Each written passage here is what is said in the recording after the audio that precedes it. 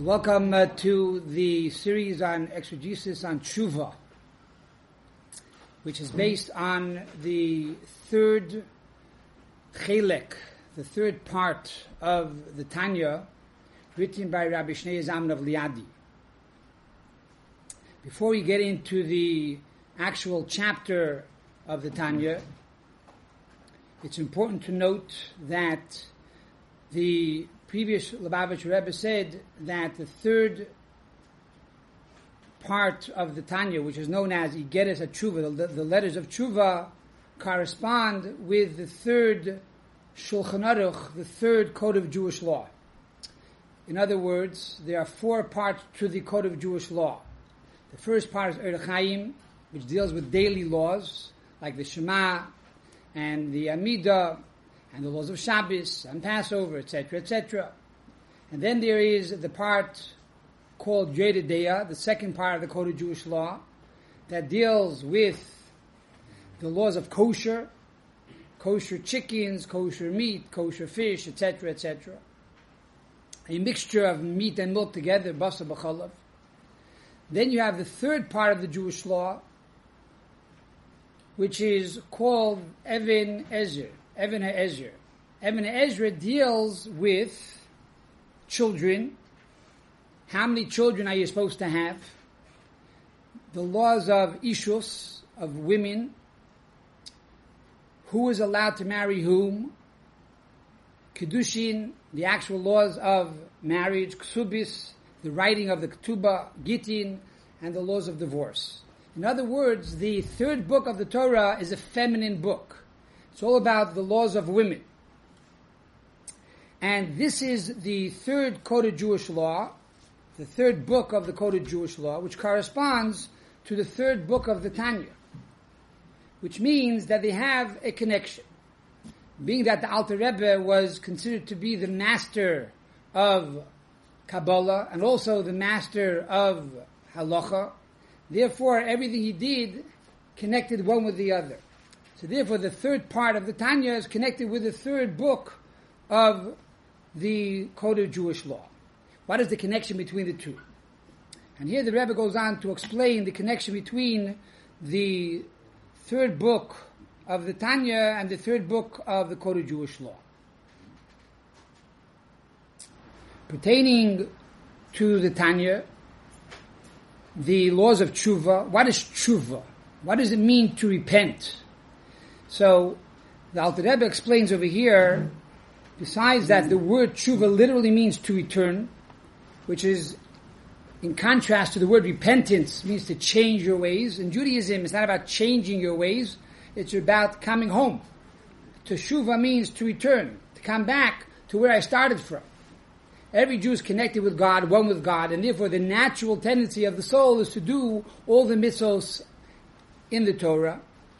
The soul, however, goes through a journey, comes from heaven down through the four worlds and into the physical body, and it forgets sometimes what its mission is. So tshuva is to come in contact with yourself and to return to who you really are. But here the Alter Rebbe, in the letters of tshuva, talks about it based on Kabbalah and says tshuva is tashuv hey. The word tshuva means to return the letter hey. Tashuv hey. And there are two letters of Hey in God's name. There is Yud and Hey and Vav and Hey. The first Hey and then the second Hey. Hey in Judaism is a feminine letter. When you want a word to represent the feminine, you end it with a Hey. So the Hey generally represents femininity. So we see here that the entire concept of Tshuva is the idea of the book of Even HaEzer that deals with the laws of women. There are two Heys in Tshuva, or rather two Heys in God's name, and therefore there are two levels of Tshuva. There's the lower Tshuva and the higher Tshuva. And in these chapters we're going to discuss the two different types of Tshuva. The lower Tshuva only atones for certain sins, but the higher Tshuva atones for all the sins. And according to Kabbalah, the lower Tshuva, which is the second Hey of God's name, represents the level of Malchus, kingship, which is a feminine quality, And the first Hey in God's name represents the quality of Bina, understanding, which is also a feminine quality. As we know, Bina Yitera Nitna Li Isha, a greater level of understanding was given to the woman. So here we see that according to Kabbalah, tshuva is feminine. This idea also is found in Halacha, also found in the Talmud. How do we see the idea of marriage and divorce, etc., connected to the idea of tshuva? There's a famous question which is raised in the yeshiva world. When you learn Talmud, you see that the order of the Talmudic sections and books is that first comes the tractate of Gittin, dealing with divorce, then comes the tractate of Kiddushin that deals with marriage. So there's a joke. They say that God gives the refuah, the healing, before the ailment. But on a deeper level, the idea is based on a verse in the Torah that says, V'yotza v'hoisa. She went out, she left her first husband, and then v'hoisa, she became married to the second husband. So based on this verse that she left and then she became married, so the Talmud also works in this sequence that first it talks about the tractate of divorce, then it talks about the tractate of marriage. However, the Rebbe points out that from divorce to marriage, in between, there has to be a paradigm shift. You can't just leave one marriage and go into another marriage. There has to be tshuva. And that is repentance. You change your ways, now you get remarried. And the same is true in the sequence of man. In the Torah, we find that Adam was sent out of paradise. After the sin of the Garden of Eden, he was sent out, Vayigoresh ha'adam. So the simple interpretation means he was sent out. The deeper interpretation is that he was divorced. God divorced him from the Garden of Eden. When the Jews came to Matan Torah, and they received the Torah, now was the marriage between God and the Jewish people. First was a divorce, then the marriage. But between Adam leaving paradise and the Jewish people marrying God, there were many years in between, and that was the time of tshuva. Especially when the Jews were in Egypt for 210 years, it was a time of transformation, becoming a new person, and now earning the title of becoming married to God, the wife of God. Furthermore, we find in the Talmud of Yuma a very interesting thing. Rabbi Yochanan says the following: Gedoyle tshuva. Do you know how great tshuva is? It's so great that it has the ability to push away a negative commandment in the Torah. What is the negative commandment in the Torah? There's a law that says as follows: if a woman gets divorced, she's allowed to remarry her husband. She can do this 100 times. The husband could divorce her, she could remarry him. Divorce her, remarry him. Over and over again. However, once the wife marries someone else in between, then the law is she's not allowed to return to her first husband. That's the halacha in Torah. It's a loisaseh, it's a negative commandment. She's not allowed to return to her first husband. Says Rabbi Yochanan, look how great tshuva is. When the Jewish people sinned throughout exile, we basically left God and we married another man. If a Jew served idols or violated Torah law, we basically married another person. We married another God. The law is if you marry another man, another God, you can't go back to the first God. You cannot go back to the first husband. Yet, God says, do tshuva, repent, and I'll take you back. So we see how great is tshuva, how great is repentance, that even if we married, so to speak, another God, another husband, another man, God says you could return back to me. So, this is the idea of tshuva, and how it connects with the third book of the Code of Jewish Law, which is primarily a book dedicated to the laws for women. Again, tshuva being a feminine quality. There's another concept, and that is, in truth, even though in general we say there are 4 books to the Tanya, in reality there are 5 books to the Tanya. Likutei Amurim is the first. Then you have Shayicha V'Amunah the second. Igeres HaTshuva, the letters of Tshuva, the third. Igeres HaKodesh, the letters that are holy, are the fourth. And the fifth is Kuntus Achrei. So Kuntus Achrei generally is subsumed within the fourth book. But really, it's a book on its own. And just like you have 5 books of the Tanya, they correspond to the 5 books of the Torah. The Tanya is known as Torah Shebiksav of Chassidus. It's known as the written law of Chassidus. So therefore, we can say that the Igeres HaTshuva, the letters of Tshuva, correspond to the book of Vayikra, the book of Leviticus. What does the book of Leviticus talk about? It talks about korbanos, it talks about sacrifices.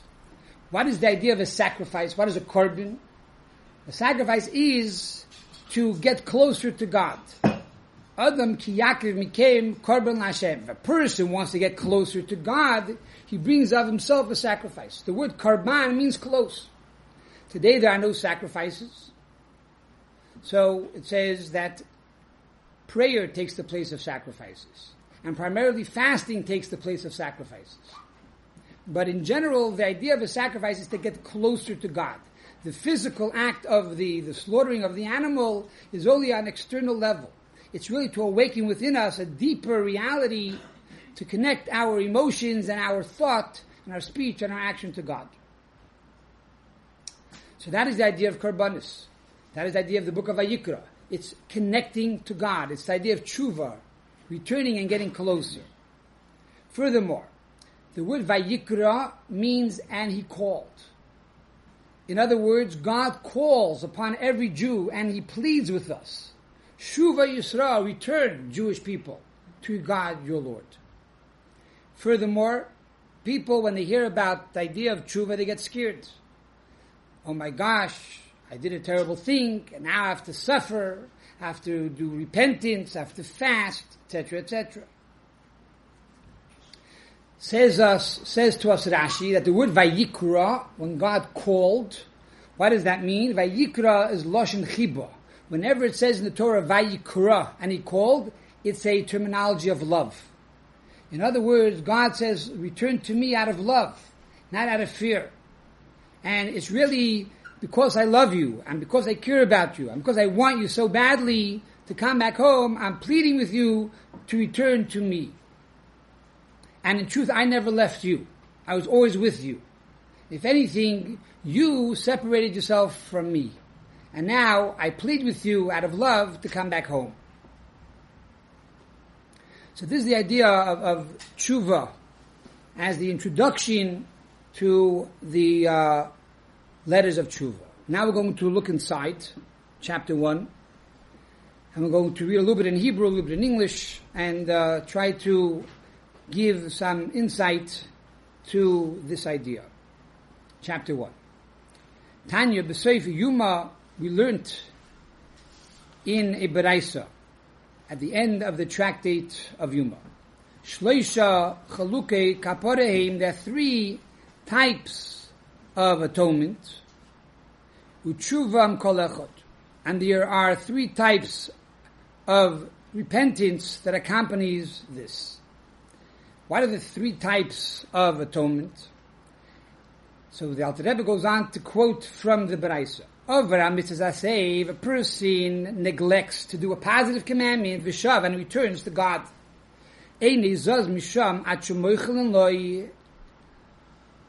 So if a person, for example, he forgot to put on tefillin one day, or he forgot to say the Shema one day, or if a woman forgot to light the Shabbos candles, or she forgot to pray, and they neglected to do a positive commandment, what is the halacha? What is the way a person can do tshuva and repent? It says, the moment they do tshuva and they regret what they did, they are forgiven. If one neglects a positive commandment and repents, he is forgiven forthwith. That's the halacha. That's what the Gemara says. However, over al misas loisa said, but let's say you violated a negative commandment. What's the negative commandment? He ate non-kosher. So what do we say? Vishav, and now he said, I'm sorry, I made a mistake. I regret what I did. Tshuva toila, v'mkiba mechaper. Even though right now, on a Wednesday night, I said, I'm sorry, I neglected or I violated a negative commandment of the Torah, God does not forgive me yet. I have to wait all the way till Yom Kippur until I'm forgiven. Now, what's the reason for this? Here the Alter Rebbe goes on to explain, according to Kabbalah, the reason behind it. On one hand, he says, we see that a positive commandment is greater than a negative commandment. How do we see that? Because a positive commandment generally will push off a negative commandment. For example, the Torah says you're not allowed to wear shatnez. Does everybody here know what shatnez is? It's a combination of wool and linen. If you have a dress, a skirt, a jacket, a pair of pants that's made out of wool and linen, especially in the summer, it's very hot, so you put on linen pants. But how do they sew the hem in the linen pants? You put on a linen dress, how do they sew the seams on the linen dress? If they use wool, it's not kosher, you're not allowed to wear it. Every moment you wear that dress, or every moment you wear that pair of pants, you violate a commandment in the Torah. It's a very easy commandment to fix, because most cleaners in most religious communities will also check for shatnez when they will do a hem, and they will clean your garment. You can ask them to please do a shatnez check. My father was a tailor, so he was always doing shatnez. Okay, and then there are different offices. If you go online around New York and Manhattan, is Baruch Hashem very easy to find a place to check for shatnez, and they put a label inside and they say it's kosher. On the other hand, it's a very easy mitzvah to violate, because if you're wearing shatnez every minute, you're wearing shatnez, you violate the mitzvah. And you sin. You violate this commandment. What's the reason for the non-mitzvah? What's the reason behind it? But the reason is, we'll talk another time, God willing, at another class. And I spoke about it in the past online. You can go check it out on the commandment of a mixture of meat and milk. I talk about the idea of shatnez as well. But it's a whole different discussion. But it's basically considered to be a choik. To make it simple, it's a statute. On a deeper level, just to give you a little tidbit, Maimonides in the Guide for the Perplexed says that there used to be a cult, that they wore a mixture of wool and linen, and they mixed a potion of meat and milk together, and they poured it over the crops. By doing so, they felt they were able to overcome all the evil spirits and negative toxins in the world, and therefore they'd be able to have beautiful crops. So this was a form of idolatry. But there are other reasons in Kabbalah for this as well. So this idea of a person wearing shatnez is a negative commandment. Yet we find, when it comes to tzitzis, right? You got to put on tzitzis on your wool garment. According to the Torah, if I have a wool garment, or rather, let's do the reverse. According to the Torah, if I have a linen garment, it's nice in the summer, I want to wear a light garment, and I want to put on tzitzis on it, I can put wool onto the linen garment. Even though I'm not allowed to mix wool and linen together, a positive commandment knocks off a negative commandment. Another example would be, even though we don't really have the problem today, but in the time of the Beis HaMikdash, if a person was a leper, a mitzora, we're talking Lashon Hara. According to Torah law, you're not allowed to cut off the signs of a leper. So if the Kohen said you have tzoras, right? You're a Kohen, any Kohen can do it. Say you're a mitzora, you have a sign of tzoras, then that person has to leave all three camps. So he says, look, I'm going to cut it off. And nobody's going to know. I'll come back in. Now, halacha is you're not allowed to cut off the signs of the tzeras. Let's say there's a baby born with tzeras. He has to be circumcised. And the tzeras is right there at the circumcision. Or there's a non-Jew who wants to be circumcised at the age of 99 years old. And he has tzeras at the place of the circumcision. Or you have someone who lived in Russia all their life, and they never had the opportunity to have a bris. And now they want to have a bris. And right there, it's on the spot. where you have to have the bris. On one hand, it says you're not allowed to cut off the tzeras. But, for the sake of a bris, it's a positive commandment. The positive commandment pushes off the negative commandment. So from here we see, technically, that a positive commandment is greater than a negative commandment. If that is the case, the Alter Rebbe asks the question, why when it comes to tshuva, why when it comes to repentance, is it more difficult to repent for a negative commandment over a positive commandment? For a negative commandment, wearing shatnez, I have to wait till Yom Kippur. It's not enough that I say, God, I'm sorry I wore a jacket that had wool and linen together. I'll never do it again. I'm sorry. Please forgive me. God says, fine. Come visit me on Yom Kippur. I'll give you my answer. Why do you have to wait till Yom Kippur? It's 1, 2, 3, 4 months. I'm asking you right now. I'm never going to do it again. No, I'm sorry. You got to wait till Yom Kippur. But if I forgot to say Shema, I say, God, I'm sorry. No problem. I forgive you right away. What's the difference? On the contrary, it should be the reverse. It should be the reverse. The Shema is a positive commandment, and a positive commandment has the ability to push off a negative commandment. So the tshuva for neglecting a positive commandment should be more difficult than the tshuva for violating a negative commandment. And yet we say it's the opposite. The Alter Rebbe answers the following. He says like this. Because there are two things that a person has to do when he does tshuva. One is to fix the damage that he caused. And number two is to ask God for forgiveness for rebelling against him. So A, I did not listen to you. I'm sorry. I rebelled against you. You're the king. Number two, I did not fulfill what you wanted me to do. Says the Alter Rebbe like this.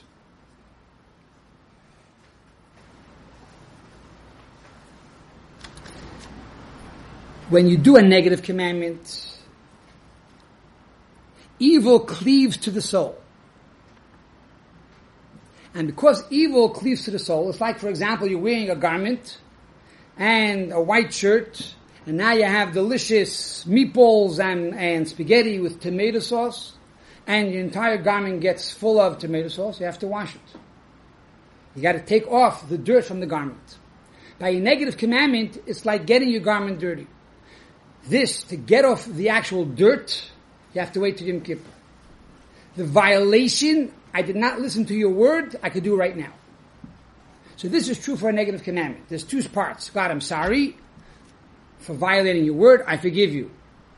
Number two, you got your shirt dirty, you got to wait till Yom Kippur. You'll throw it into the cleaners on Yom Kippur, I'll clean your shirt. By a positive commandment, says the Alter Rebbe the following. Every time I do a positive commandment, I bring new light into the world. I bring new joy into the world. I bring new happiness into the world. If I did not do that positive commandment at that moment, the opportunity is lost forever. I cannot do tshuva for that. I cannot repent. It's over. You lost the opportunity. You missed the train. So what is the tshuva? The tshuva is only for the first part. The tshuva is only for the fact, God, I did not listen to you. I violated your word. But the actual opportunity to bring that light and that energy in the world is lost forever. Now I'll tell you a secret. Later, the Alter Rebbe is going to say, with the higher tshuva, I could also make up for the loss of that light. But on the lower tshuva, the lower hay, I cannot. And then now we're talking about the lower base tshuva. When it comes to the lower base tshuva, if I neglected a positive commandment, I ask God for forgiveness, I'm forgiven right away. Why? Because I'm only forgiven for violating His words. I am not forgiven for the loss of opportunity. That is lost forever. Now he goes on to say there's a third type of sin. On the bottom of the page 343, the last paragraph. If one commits a sin of excision or execution, repentance and Yom Kippur are tentative and sufferings scour. The third type of sin. And that is the sin of excision. What is that? For example, violating by breaking the Shabbos. In the time of the Holy Temple, you'd be stoned to death. If you eat on Yom Kippur, simply because you want to, it's punishable by death of heaven. If you ate chametz on Pesach, for 8 days you're not allowed to eat chametz. You ate chametz on Pesach. You walk by a hamburger stand, it looked very good. You like the buns, and you eat it on Pesach. It's death from heaven. It's excision. Similarly, if one's wife didn't go to mikveh and you have intimacy, these are sins that are violations that are punishable through koris or misab de shemayim, which means death from heaven. This is a more severe sin. Says the Gemara in the Tractate of Yuma, that when it comes to such a sin, how do you do tshuva? Says the Gemara, tshuva v'yim kippur toilin v'yisurim emarkim. There are 3 steps to tshuva. One is, I'm sorry. Number 1. Number 2, you have to wait till Yom Kippur. But Yom Kippur is not enough. People think, I went to Yom Kippur, boom, everything's good. I'm finished. I did all my tshuva. Tomorrow I can start sinning again. No. You didn't finish yet. You still have to receive from heaven suffering. Now we're going to talk about this later, how perhaps we could avert this. But this is, again, what the Gemara says straightforward, what has to happen normally. Now we're going to learn over here the secrets of tshuva to try to find ways around it. Some shortcuts or long cuts, but there are ways perhaps to get around this. But normally, this is what's supposed to happen. Number 1, I'm sorry. Number 2, I have to fast at Yom Kippur. Number 3, it's not enough.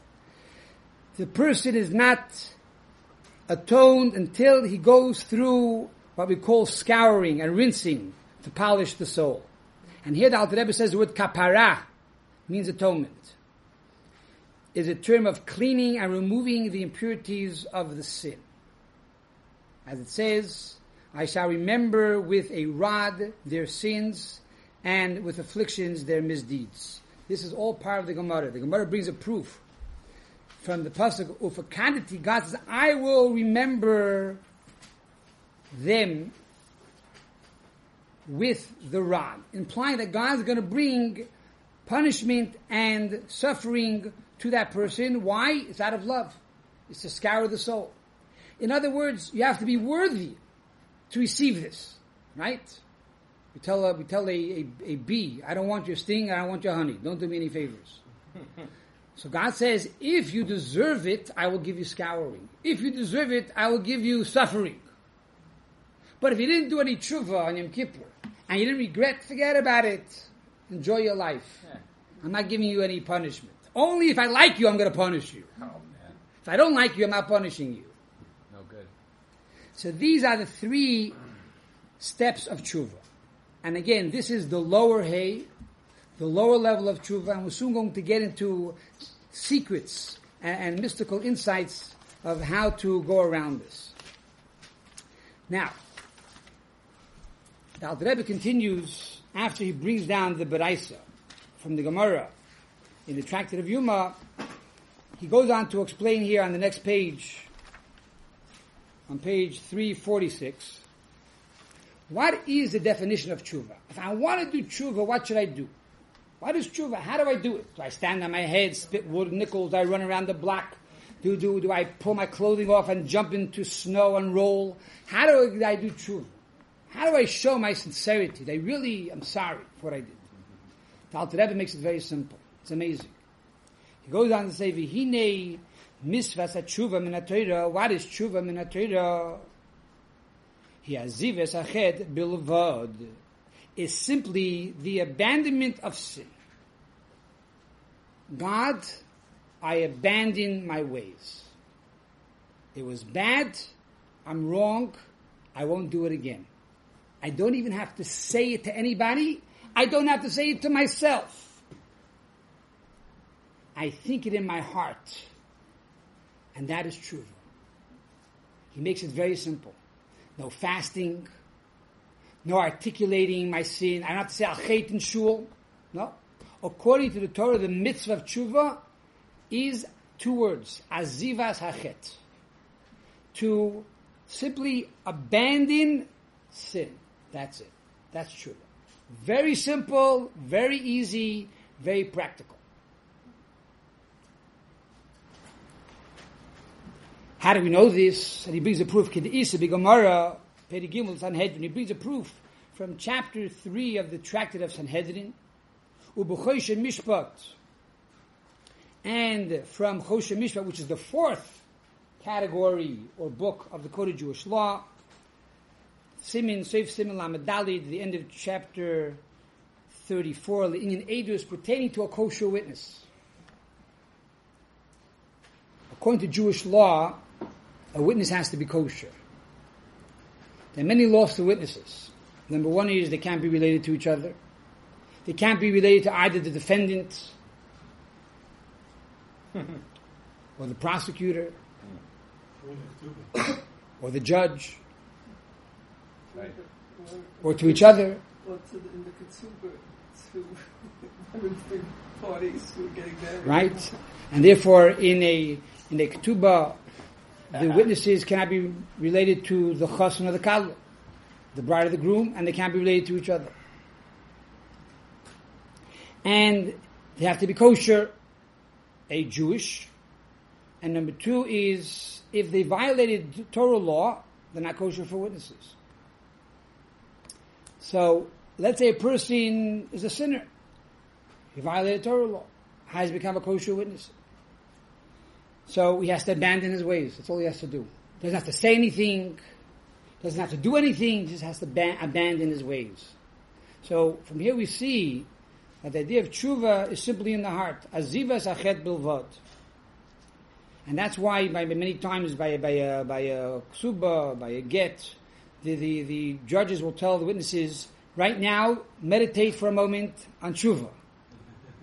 Before you sign anything, meditate on tshuva. If he ever did something wrong, abandon it right now. And now you become a kosher witness. So therefore he goes on to say, to expand on this, Tahainu, what does it mean to abandon sin? Sheyigmer beliboy believe shalim lebal yoshev elechisla limrei malchusa yizbarich. He makes a concrete determination in his heart, with a complete heart, that he's never again going to do this folly and this craziness to rebel against the kingdom of God.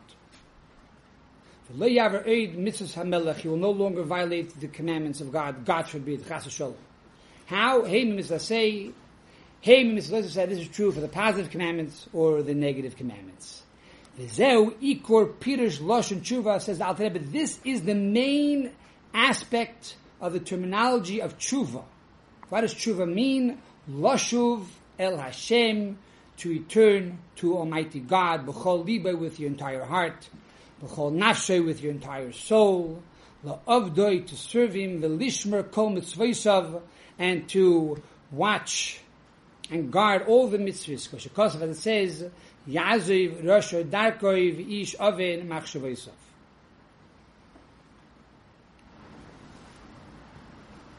And it says in the Torah,